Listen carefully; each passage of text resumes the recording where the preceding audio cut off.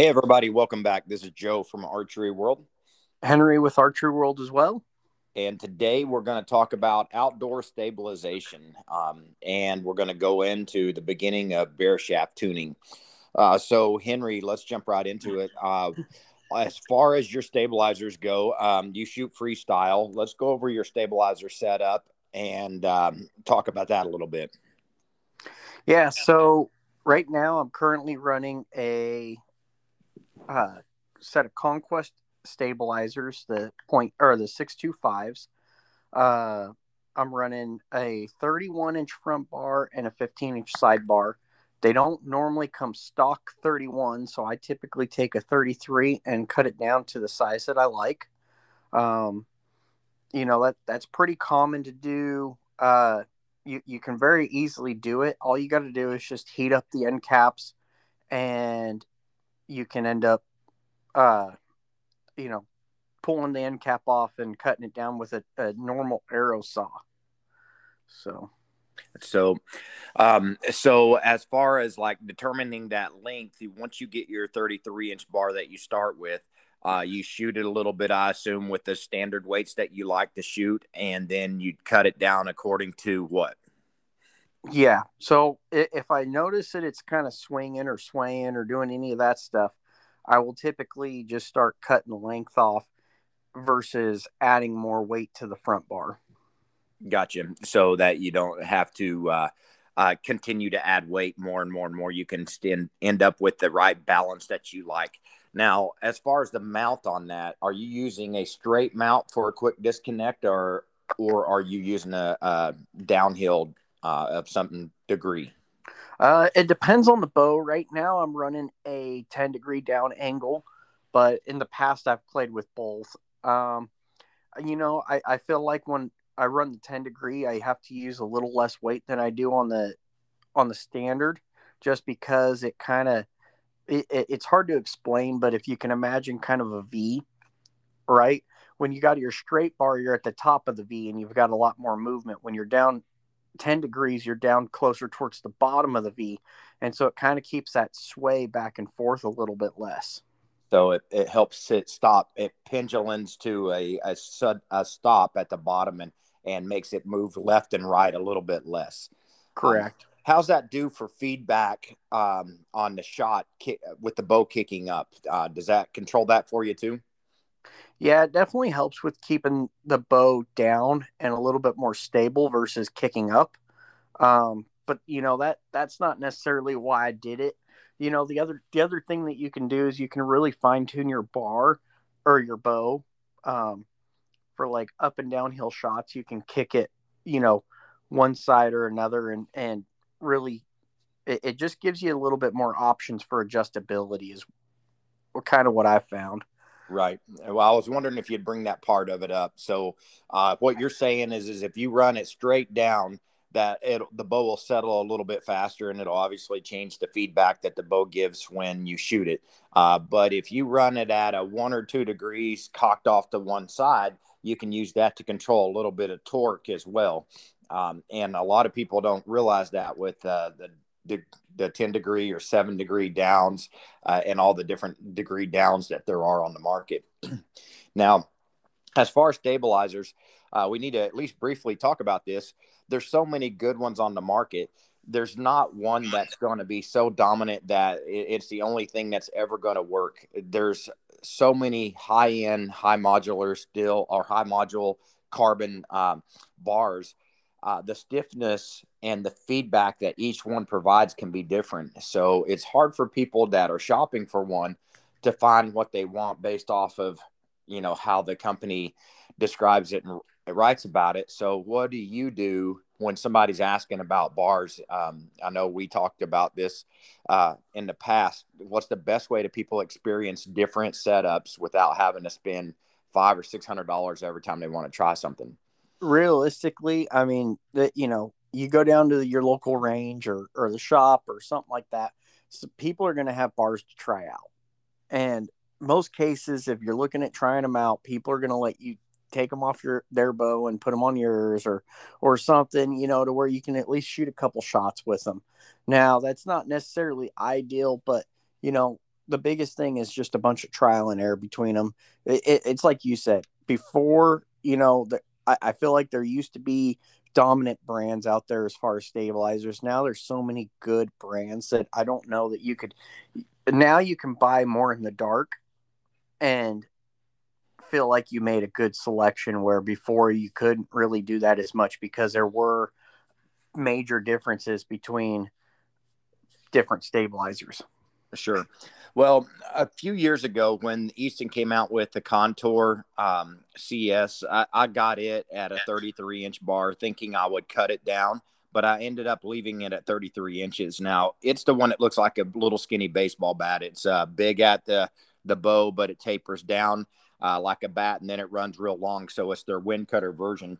I know more and more stabilizer companies are running into the needing to go higher in carbon again, and then go with a smaller diameter for wind and cross section on that.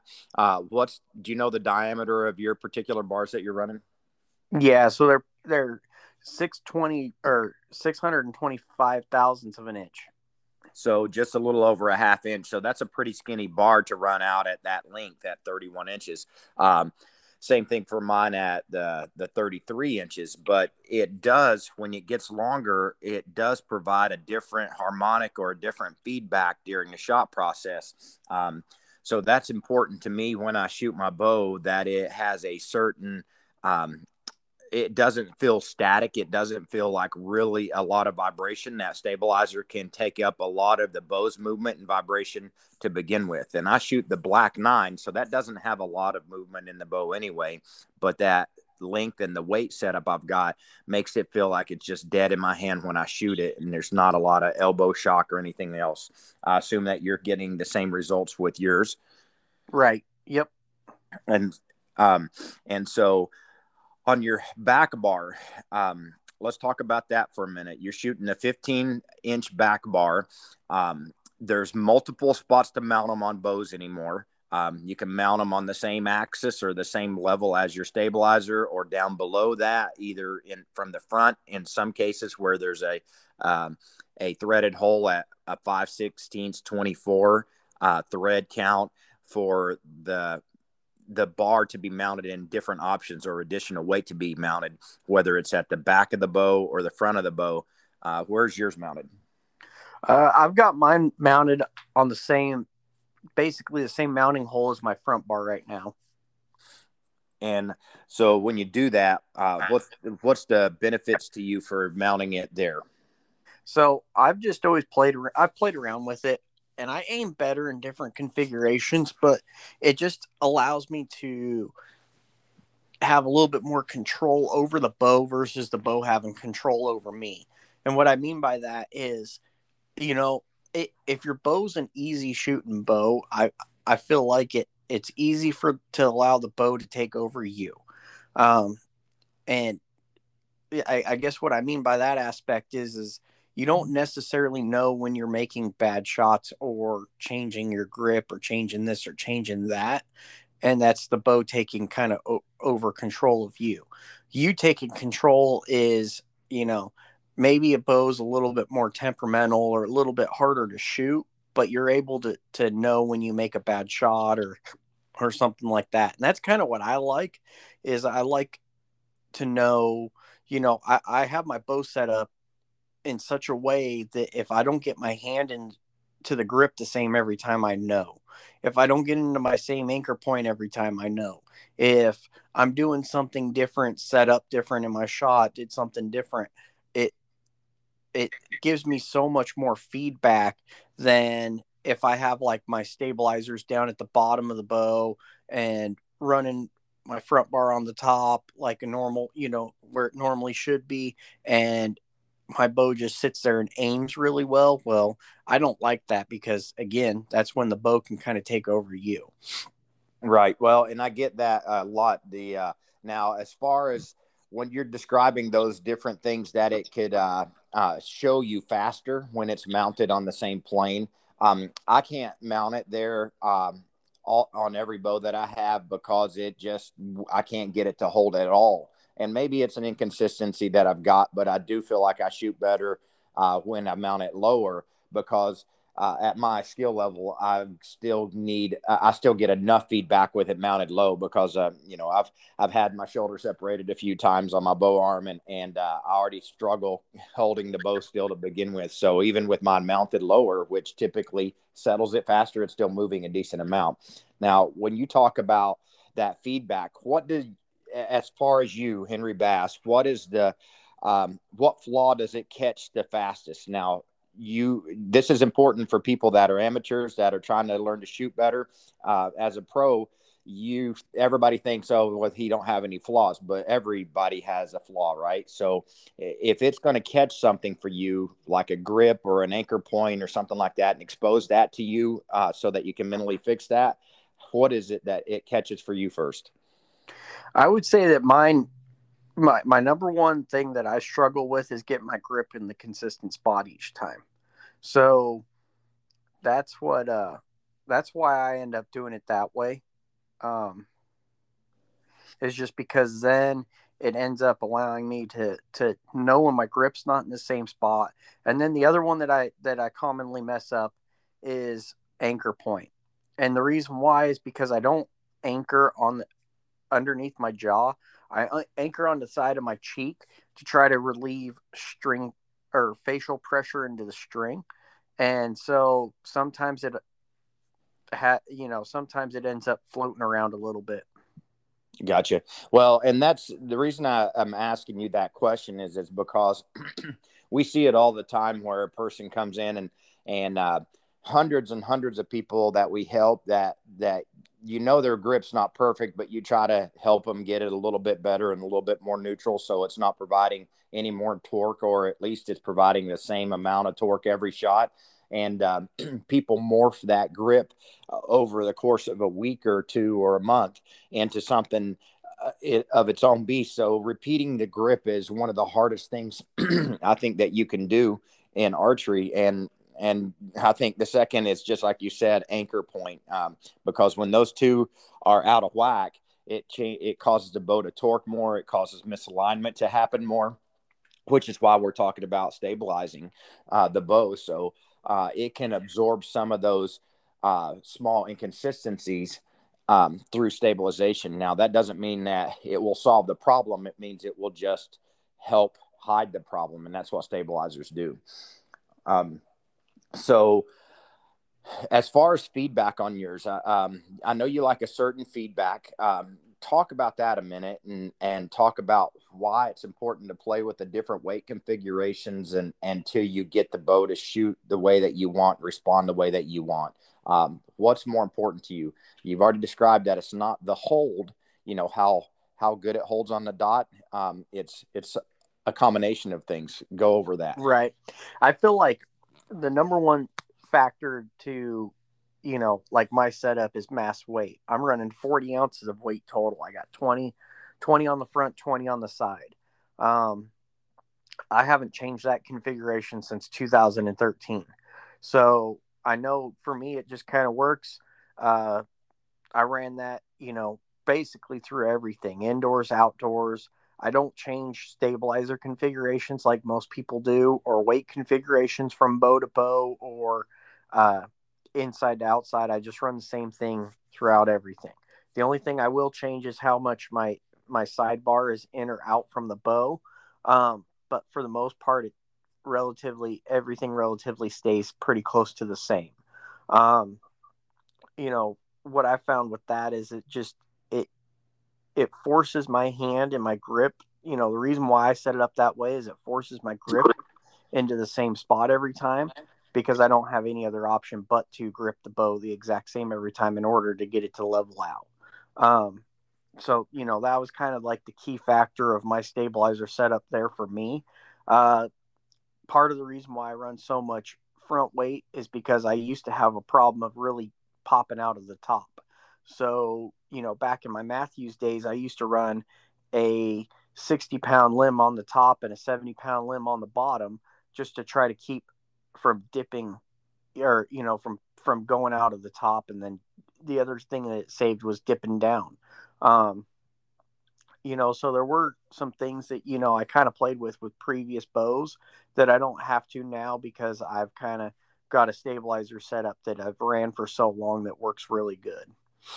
Yeah, well, and that's important. So, um, and that's kind of cool that you're talking about what you change on your bow most of the time is the position of the V bar or the back bar. And I want to give an example of myself. When I was in Iraq in 2004, I broke my thumb a little bit, and when I came back and I started shooting my bow again, which was something that I thought would remain the same as the nerves grew back in my thumb the right way. What happened was I couldn't grip the bow the same way that I was before I left, and that caused me over a period of years, probably 4 or 5 years total.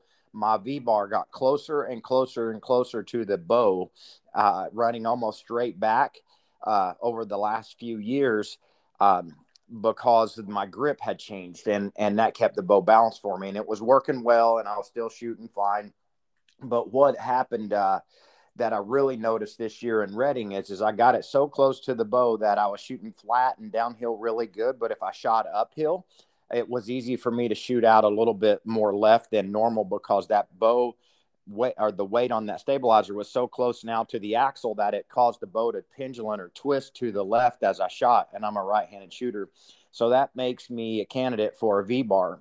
So a V bar meaning like a bar off of both sides. So what I did was when I got back from Redding, as I noticed that in competition, I put a V bar on the bow and I ran a stabilizer out the other side, and of course distributed the weights differently until I got it balanced. But it almost immediately solved my left and right, and it allowed me to push my V bars back out so the bow won't twist as much during the shot. So if you're running your bar really close to the bow on flat ground, it's probably not going to be an issue. But if you start shooting up and down hills, specifically up hills, you want to the bow changes a little bit. It could, if you're seeing that you're shooting out left a little bit more and the weight is too close to the axle in the back, then you might try a V bar to solve that. And I hate the double bars, by the way. I didn't want to do it, but I knew I was a candidate for it. So I figured I'd try it. But now I'm starting to really like it because my results are better and I'm not shooting out left near as much as I was. Right. Yeah. I've tried the V bars before too. And I wanted them to work because I feel like the principle behind them and the concept is so much better because you're keeping everything kind of in line. And for me, they aim a whole lot better and everything. But I just felt like for me personally, just the way that I grip a bow, I get so many more inconsistencies out of it that it wasn't that fun for me to shoot. No, I don't, like I said, mentally I don't like it, but the results are there right now. So I'm going to continue to shoot it until I don't see the results, and then see if I can figure out what to do from there. But having the options in archery are pretty nice when you're shooting freestyle to be able to kind of go through these different setups and to find what's working for that bow for that year for your mind and everything so that you can shoot well. And so the to kind of finish on the stabilizer conversation a little bit. So we went over your setup. We went over how you run your bar in or out in the back and the length of the bar in the front and everything. How do you use that when you're tuning your bow for your sight? Do you change your sight radius? I know you usually like to run it in, but if you get the right stabilization, do you change your sight radius at all? Or what's your thoughts on that? No, I typically will keep my sight pretty close to the same as where, I don't let my stabilizers dictate my sight radius or any of that stuff. And so some people talk about that as they come in and they talk about it often. We've talked about it on other podcasts is, oh, I should run my sight out because it gives me a longer sight radius. Well, there's goods and bads about that. The longer sight radius is what they're after, but they see more movement in the sight, which they have. The scope seems smaller through the peep, so they might have to adjust their iris on the peep so that they can keep it circled or centered better. It also creates more, the torque is exaggerated on the shot because of the mechanical torque that the bow has. And running it in also allows you to shoot further distance because the degree of angles as you expand the sight extend the sight out, that degree of angle takes up more movement. So I run mine pretty close in, and that's because I anchor pretty high and comparably, and it changes how far I can shoot the bow if I don't. What's the distance on your current bow that you've got right now, running it in the way that you are? What's the distance you can typically shoot out to the furthest? I haven't tested that with this particular bow just because, just getting ready for Reading, I only needed 100 yards. So I just made sure that I could max out at 100. But I would say normally my max distance that I've ever been able to reach with any of my target bows has been about 110 yards. I can't get too far out there because I don't have, with anchoring on the side of my face, I don't get as far, my peep height's not that high. So I don't get as far a distance out there as, other people that anchor underneath their jawbone or somewhere else do. Gotcha. Well, now let's go into, I don't know that there's much more we can say about stabilizing right now without specific questions that people may have. So if you have any questions, feel free to reach out and we'll give you how to do that at the end of this segment. But let's talk about bare shaft tuning a little bit, and how that can benefit. I know it's going to take more than just this particular conversation to kind of address it for a lot of people. But a lot of times, because of the internet, specifically, that they think paper tuning is the best way to tune their bow. And in a shop, there's a couple of things that shops can do that are going to get you on the right track the fastest. One of them is bringing it all back to factory tune, so that it's meeting the factory standards as far as the center shot of the rest and the position in the screw hole where the rest mounts, which is called the burger button, where that goes. But then when you go to paper tune the bow, sometimes that causes things that need to be moved, either the center shot of the rest, sometimes the cam. Prime has different spacers that you can shift on in their cams so that the cam can shift right or left on both the top and the bottom. You've got the deadlock system from Bowtech in their new bows too, that it can be driven. The cam can be driven left to right. Matthews has top hats. PSE has plastic washers. So all those things can cause that bow to change, and the cam position to change to get a better paper tune. Now, if we take that and put it in the shooter's hands after we've got it paper tuned or they've got it paper tuned, and they want to shoot bare shafts, that can make the bow even more forgiving at distance for them. And so if they're shooting, you like to paper tune your bow, or not paper tune, you like to bare shaft your bow at around 20 yards and not further, and why? I just found that it's not beneficial. I feel like you waste a lot of time trying to go a little bit farther when you can just get things done, a little quicker and get to actually shooting and seeing if things are working or grouping or anything like that. Typically how I'll start my setup is bare shaft all my arrows through paper to get them all to bullet hole. And then I'll work on, once I get a couple of them fletched up, that's when I'm working on my bare shaft tune. Between those two steps, I found that creates a really forgiving bow. You just have to kind of work it and tweak it a little bit once you start getting out to distance based off your tendencies. Right. And so an example is if you, do you even shoot your bow through paper before you start bare shaft tuning, or do you just go straight to bare shaft because your factory setup's going to be so close that bare shaft will just take you to the next level faster? If I'm setting up brand new arrows, I will bare shaft my bow through paper. If I'm not, and I've got arrows already, then I just go. I just skip straight to the bare shaft tuning. Right. So, and it's important to understand there's a lot of factors that go into when you shoot an arrow, what's going to make it forgiving. And like you were talking about, when you're getting a new set of arrows, you'll bare shaft every single one through paper, and you can index the nock into different positions and cause that arrow to come off the string differently every time. And people ask, well, how is that possible? Because they're the same arrow. Well, they're not the same arrow. It's a different arrow. And since those arrows basically when you make a carbon arrow, it's coming off of, anywhere from 5 to 8 spools of carbon that looks like yarn essentially, and it's fed through. If you've ever watched like a how it's made video on how you make climbing rope, or how rope is made, it feeds off of those spools and goes through a machine, and it goes over mandrels that weaves that carbon together in different configurations that allows it to basically get a pot heat treated with epoxy and fused together. And because of that, there's going to be some inconsistencies in the carbon and inconsistencies in the glue. Although the process or the manufacturers are really good now, there's still some slight inconsistencies. So it can make the spine or stiffness of the arrow change in different clocking positions. So if you're getting your bear shafts to tune through paper, that's going to put you down the road further when you go to bear shaft, or when you go to shoot your bear shaft at 20 yards.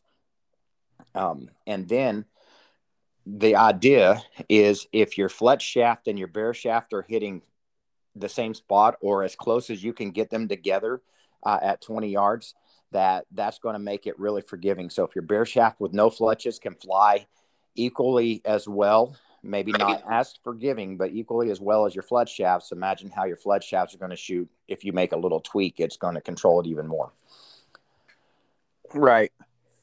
And so when you're shooting your bear shaft, what's the most common thing that you see when you're shooting it as far as elevation, how to control the elevation of it if it's compared to your fletch shafts? So typically, if you're hitting low with your bear shaft and high with your fletch shaft, you're going to move your rest up. And then if you're low with your bear, or low with your fletch shaft, high with your bear, or low with your fletch, high with your bear, you're going to do the exact opposite. You're going to lower your rest. Okay. And that's just kind of like typical, but I have had some bows that react opposite. And so it ends up just being kind of a bow to bow situation. But there are plenty of, there's plenty of information all over the internet as far as,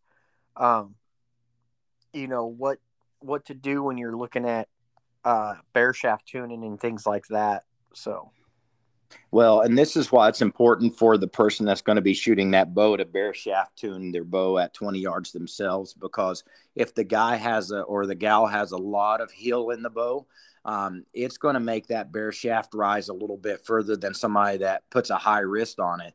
And so the tune for them may be slightly different. And if they're consistent with their grip, they should be able to get that to fly really consistent. exactly. And the same thing for right or left torque. That's why paper is kind of the stopping point for the pro shops, because they're not going to be able to bear shaft your bow if they don't have the exact identical grip and torque that you have. And that's important. Now, sometimes people get caught up on, and we see this from time to time, they get caught up on, I want my bow to shoot as forgiving as I can, so I want to bear shaft tune it, but they're not as consistent of a shooter as they want to be, or they think they are. So they spend days and days and days trying to bear shaft their stuff, when they should be spending days and days and days trying to locate the best grip for their hand so it's the most consistent. So how do you recommend that somebody does it, or when would it be best to bear shaft tune versus not bear shaft tune for somebody that's getting into the sport? That's just gonna kind of be up to them to decide. I mean, nobody can really tell you when you're ready to do something, right? I mean, it's kind of, you just got to start experimenting with it and stuff. But like, the reason why, like, you bringing up how personalized it is the exact same reason why we don't, and I don't think there's hardly any other shops across the country that offer to bear shaft tune people's bows, right? Because it just doesn't make sense from a shop standpoint, because we all know it's so individualized. But as far as when somebody should or shouldn't do it, I mean, I can't speak to everybody's shooting abilities, so I don't know. There's no set timeline or guideline or anything like that saying, you got to shoot dime size groups at 20 yards to be able to bear shaft tune your bow. I think you just have to have a consistent shot and be able to shoot two shot or shoot groups at 20 in order to be able to do that. But I don't know, like I said, I just don't know that you can necessarily put a when you should or shouldn't on that particular thing. Sure. Well, that makes sense. I mean, obviously, we want people to shoot their bow as good as they can possibly shoot it, but just to practice and good fundamentals is a good baseline, I think, as they get into those things, instead of expecting I'm just starting and it's week one and I need it to bear shaft, but they don't have the necessary skills to do that yet. So the when the one thing to consider as you're running if we take the scenario we just gave about the high or low shaft and how you move the rest, obviously an option is you can move the knock set or the D loop as well. But if you move the D loop, that's going to affect your peep height. So just be considerate that you might have to reposition your peep. Sometimes it's small enough increments that you won't ever notice that it's moved and you can still achieve everything you want. Sometimes you need to reset the D loop and the peep side and the rest and kind of start over at a neutral position again. But since we were talking about cam movement, the cam can move right or left inside of the limbs to help take away torque or add torque, depending on what a person's grip tells them to do. As you move the knock set up and down the string, the knock set doesn't stay perpendicular to the cams. It starts to follow the direction that the cam happened to be shifted to. So you can go from, if you raise your knock too high or too low, you can run into right and left knock travel more often than you realize, because there's a spot where you will shoot that knock position the best.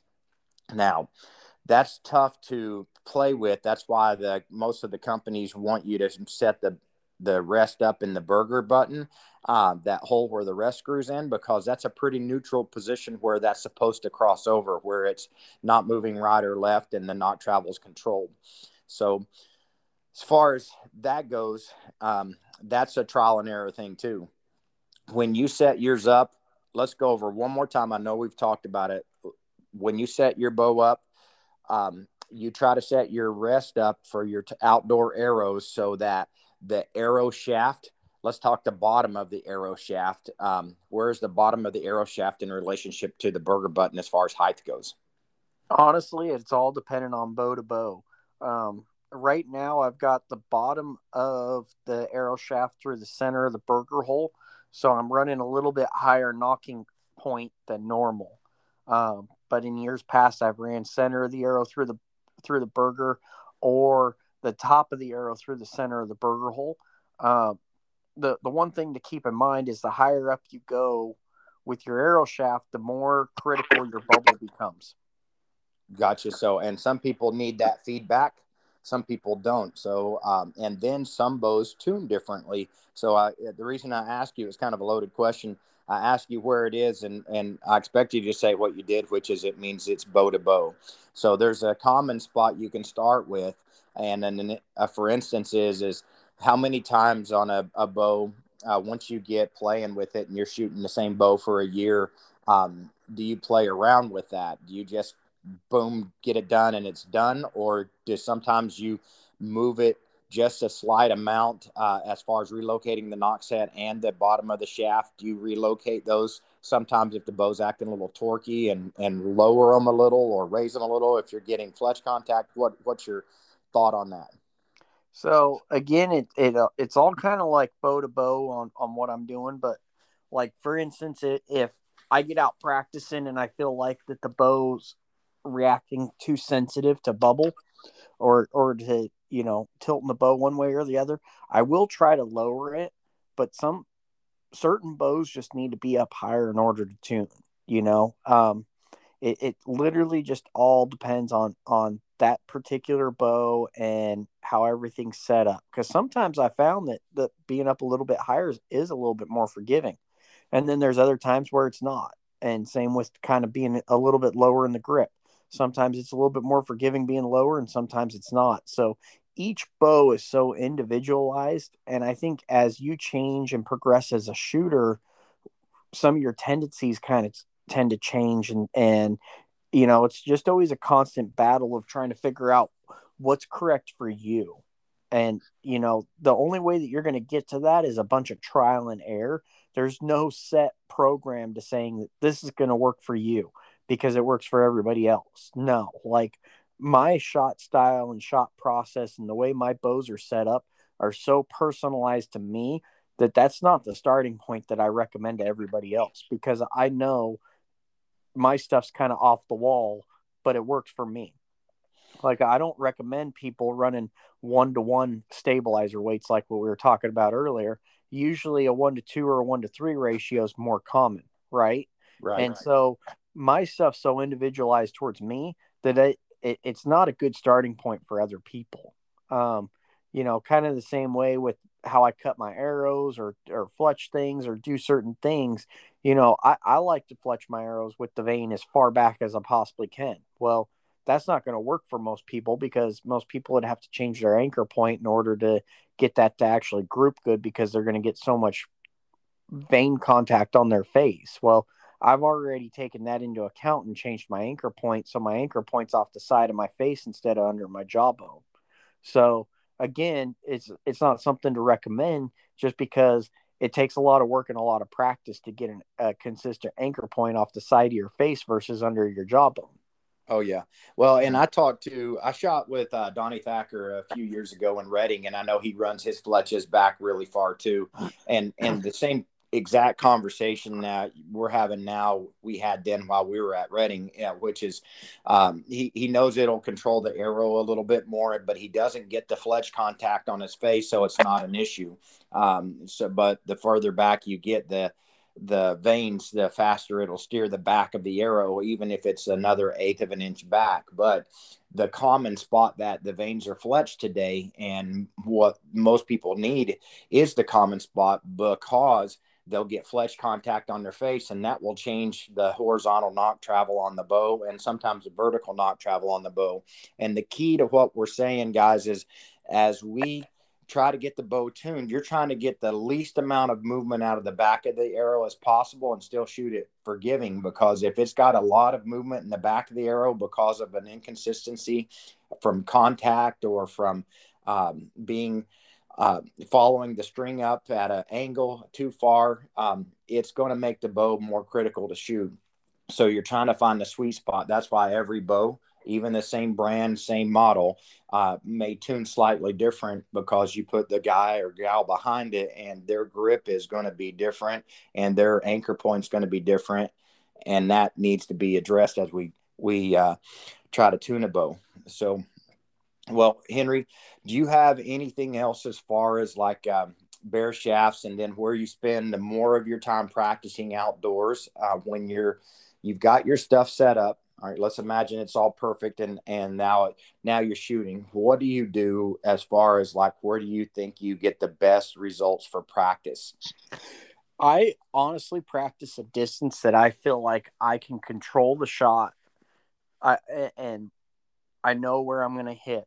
And so for me, I spent a lot of time shooting 50 meters because I was on the U.S. team for 8 years, and that's just what you shot, was 50 meters. And I feel like I've got a bar set at 50 meters that I know I can hit. And if I don't, then typically something is off with my setup. And so for some people that might be just 20 yards, some people that might be 30, 40, 50. I mean, if you're a really good shot, you can move it out to 60, 70 yards. But for me, I choose 50 meters. And that's kind of where I do all my, like, if a bow's going to shoot, it's going to shoot good at 50 meters, because that 50-meter feeder round is not the easiest round, especially if you've never shot it before. But for me, it's just kind of like, I know that if I can shoot, above a 350, I'm going to have a decent shooting bow. And what a 350 is you score 36 arrows in a 10 ring target, and it's out of 360. So missing 10 points at 50 meters. And so for me, it's just kind of one of those that's kind of my standard. So before I got ready for Reading, I shot the other bow that I was going to shoot there at 50 meters, and I felt like I was hitting good, but I'd get one or two flyers every once in a while.